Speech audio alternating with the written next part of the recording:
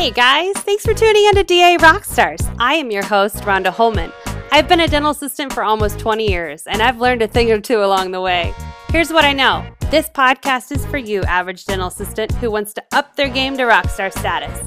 We are banding together to do better and be better, so get ready to catch some pearls.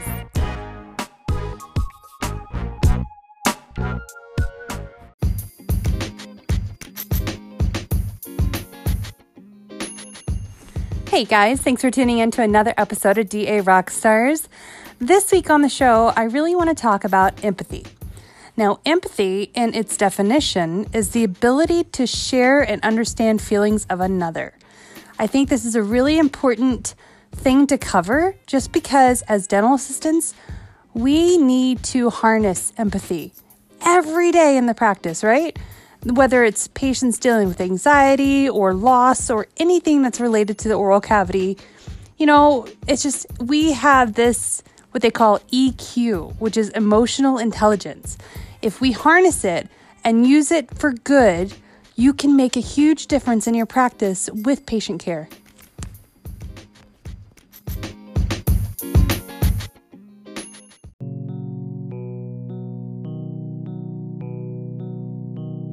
Sometimes you feel happy, sometimes you feel sad, sometimes you feel excited, sometimes you feel mad. You might laugh today, you might cry today, you might feel many different feelings, and they're all okay. So I'm going to share with you guys a story from my week that I think will resonate with you because at some point in your dental assisting career, I guarantee you've run across the type of patient that I'm about to describe. So the patient walks in, he or she presents right away with anxiety. They're in the waiting room. They've got the hands clapped together. You can tell that they're moving their mouth a lot. They're just sitting there looking around. That's their body language, right? That's already an indicator that they're having some anxiety. You go to take the patient back to the treatment room, and the first thing they do when you walk through that threshold is stop. They turn around and look at you and they say, no offense, but I really don't like the dentist. I hate the dentist. I just, I don't like anything in my mouth. I don't like the shots. They're very descriptive. A lot of times what they'll do is they'll stand there. They'll procrastinate as much as possible. They'll think of excuses. Either they'll tell you about a past experience or they will just reiterate on how much they dislike getting treatment done. A lot of times they'll say they have to use the bathroom. Fight or flight. These guys are petrified to some extent of having this procedure done, and anything that they can do to prolong the inevitable is better. The fact that they got to your office in the first place after having a treatment plan presented and they came back to commit for work, that's huge for them, right? So what do you want to do? You want to emphasize that. Hey, you did so good. You've already done half the work today. You got out of bed, you left your office, you came here knowing that we were going to help you and get some of these teeth taken care of. So make sure you reiterate with positivity. All right, so they've gone to the bathroom, they come back. A lot of times they'll still be hesitant to sit down. So what I like to do is give them control, right? We've talked about this before. A lot of times if they're standing up in the operatory, I'll go ahead and sit in the assistant chair and I'll look up at them. This gives them the sense of control, right? I will listen to them. You guys, schedule accordingly. If you know a patient has high anxiety, you make sure that in your team huddle in the morning, you guys have talked about it. Okay, so Jane John is coming in and we know that they have a high anxiety, so let's put a little fluff in the schedule so that if they do procrastinate, and we have to talk them off the ledge, if you will, you're ready for it. It doesn't kill or what do they call it, break your schedule. So here I am. I'm talking to Jane John, and I'm in the assistant chair. I'm listening intently. right? So every anxiety that they want to verbalize, I take it in. I say, if they tell me about a past experience, I'm so sorry that happened. I ensure you that I will do everything to change your opinion about today's procedure. And then eventually you'll talk them into the chair, right? Let's go ahead and let's sit down. If your office is awesome, which it should be, because every dental office is awesome or has the potential to be awesome, you offer them comfort items, okay? So this is where you take them out of the oral space. I've said it before. This is where you go, these are some in-flight services that we offer. We have nitrous oxide, which is really great for anybody dealing with a little bit of anxiety. You don't want to emphasize that they are anxious. You want to acknowledge it, but you don't want to harp on it. We have Netflix, Pandora. I have some weighted blankets. I have 2 options at my office. I have a 6-pound and a 10-pound. Please feel free to go ahead and get comfortable, find your favorite tunes on your phone, plug your headphones in. I'm happy to accommodate you in any way that I can. Here's the thing. When you get them to this place where they're in the chair, you've offered them services that might comfort them. They are going to start to get in the zone. They're the anxiety that you felt when they got in there, it starts to kind of run its course, right? They get comfortable. They're in their settings. They've already committed to this. They're in the chair. And I think it's really important, guys, if you have someone who is super anxious, offer them your hand during the injection. I don't care if you're a people toucher or you have a personal space issue. These guys need the empathy that I'm talking about. Offer it to them. If they say no, that's fine. Grab one of those little squishy balls, or we have a squishy tooth. Give them something that they can redirect their energy on, right? Offer, there's so many things that we do, especially with kids, go ahead and raise your left foot, wiggle your toes. Okay, now raise your right foot, wiggle your toes. And if the dentist is really good at injections, they'll wiggle the cheek.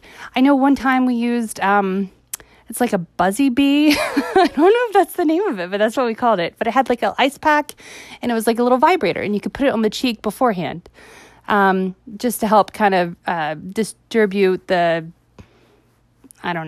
nerves. I don't know, nerve confusion. Who knows what it's called? But it really did help. And then walk them through it. Okay, we're going to put this rubber dam on. I apologize. I know it's going to feel like maybe you can't swallow. I'm happy to, accommodate. Let's set them up just a little bit. Our backs can handle it. Just knowing that you have an emotional intelligence with this patient. If they already are complaining about postnasal drip, or what if I have to cough? You get that a lot. Just make sure that you are completely aware of the situation. Try and get in that patient's head. Where are they at that exact time? And what can you say or do to make their appointment go smoother? So back to my patient from this week. We get he or she on nitrous oxide. And next thing you know, I'm holding hands. The dentist is a rock star at administering the anesthetic. Patient admits after the injection's complete, wow, this gas really helped. I didn't feel the pinch. I'm going to do that every time, because apparently that service was never offered to this patient, and that probably contributed to some of their anxiety, right? During the procedure, every couple of minutes, hey, how you doing down there? Is everything okay? Even if they don't move or give you a signal that something's going on, you want to emotionally reassure them that you're in control. You tell me how it's going, and, we're happy to stop. Raise your left hand. At any point, you need a break. Give them control, right? So by the end of this appointment, not only did the patient's blood pressure go down, which was pretty spectacular, but the opinion that he or she had of the procedure was night and day from his last procedure, I'm imagining. He or she didn't tell me what it was. But it was so much better. They didn't, that person said, quote, I have never had fun at the dentist. Okay, so here's what I did. this patient I could read emotionally was into music. So they did not want to have Pandora or Netflix. They wanted to be present. So I turned the music up in the operatory, and during the procedure, I would shake my head or move or dance. And I guarantee you guys, this works when it's a certain type of patient. Make sure you have emotional intelligence and you understand who your patient is. But next thing you know, like we're banding and filling the restoration, and his or her hands were just moving and shaking to the beat, and it took him out of that place. There are ways around it. Here's the deal. When it comes to anxiety, you're going to have echelons of patients. You're going to have that patient that comes in and they're going to need sedation. Period and dot. Their anxiety level is so high that they will need sedation. And then there's those that come in that maybe just need nitrous oxide. And then there's those that come in that maybe just need some TLC. And then there's those patients that apparently, nothing bothers them. They're amazing. Like they don't even want anesthetic. But make sure that you have emotional intelligence so that you can read the patient and understand what it's going to take to make them comfortable. Okay, so you are the assistant who was lucky enough to change this patient's opinion about going to the dentist. Couple things I want you guys to do. I want you to focus on continuity. When rescheduling that patient for other treatment, make sure that you're their chairside assistant. Even if you can't ensure that this is the same doctor, you need some stability for that patient so that you don't completely erase all the work that you've done to emotionally connect with this person and get them in a comfortable place. And I want you to know this, that exposure therapy is a real thing.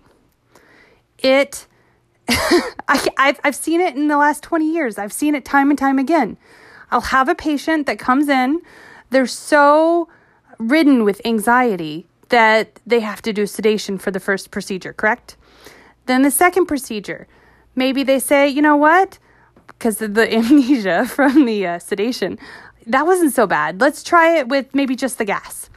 Okay, so then they'll go for the next procedure with just nitrous oxide. And maybe they do that for 2 appointments. And then they come back. What has happened to me time and time again is that they say, you know what? I think I'm ready to just go ahead. Let's just get it numb, and I think I'm ready to do the treatment. If they're at this stage, make sure that you reassure them that at any point in the procedure, if they want to go back to the nitrous, absolutely available. It's on standby. But it's true. Exposure therapy works, and it takes time, and it takes effort. And dealing with these anxiety patients, it's emotionally draining. Like when I had my patient this week, I was just tired. And you get the same stage of tired, whether you're dealing with, a high anxiety patient or a child who has anxiety. But just know that it's worth it. You're making a difference. You're helping someone get over a phobia. You are part of making their oral cavity healthier. You matter. You can make a difference, and you can be there for them. Like, emotional intelligence is a real thing. You guys, if you want to just harness it, maybe find a podcast that talks about reading body language or, different ways to communicate with people and how other people communicate with you. Just having a little bit of an arsenal in your bag to help these guys through this anxiety will just elevate your rock star status as a dental assistant when you know that you're not scared when they come in. You're not petrified that, you've got Jane John who is just going to be a nightmare. It doesn't have to be that way. You guys put a little effort in and you'll see the difference, the change, and how much easier it actually gets to being compassionate and not getting burnt out. But it will be draining. And every time that you see that patient, it will be less draining. And then at the end, when you only see them every 6 months for recare, you can say, I remember when, and that can just, it'd be a great time for a review. We saw you 3 years ago, and look where you are now compared to where you were then. We'd love for you to tell the community about your experience because you're not alone. There's lots of patients out there in the world that never imagined that dental treatment could be this way. So you guys reach out to me if you have any questions. If you have any good stories of your own of conquering anxiety in a patient, we'd love to hear them.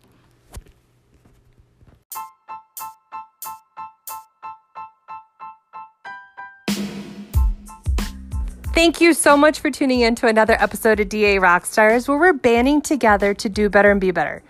Our mission is to make sure that every tomorrow is better than every yesterday that you had in your dental office.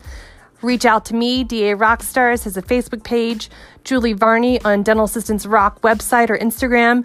Join the Facebook group Dental Assistants Worldwide to find your tribe, to connect, share, grow, and learn, guys. We're on this amazing journey together, and we need to make sure that we're here to support each other, share our stories, and grow all as one. So until next week, keep on suctioning.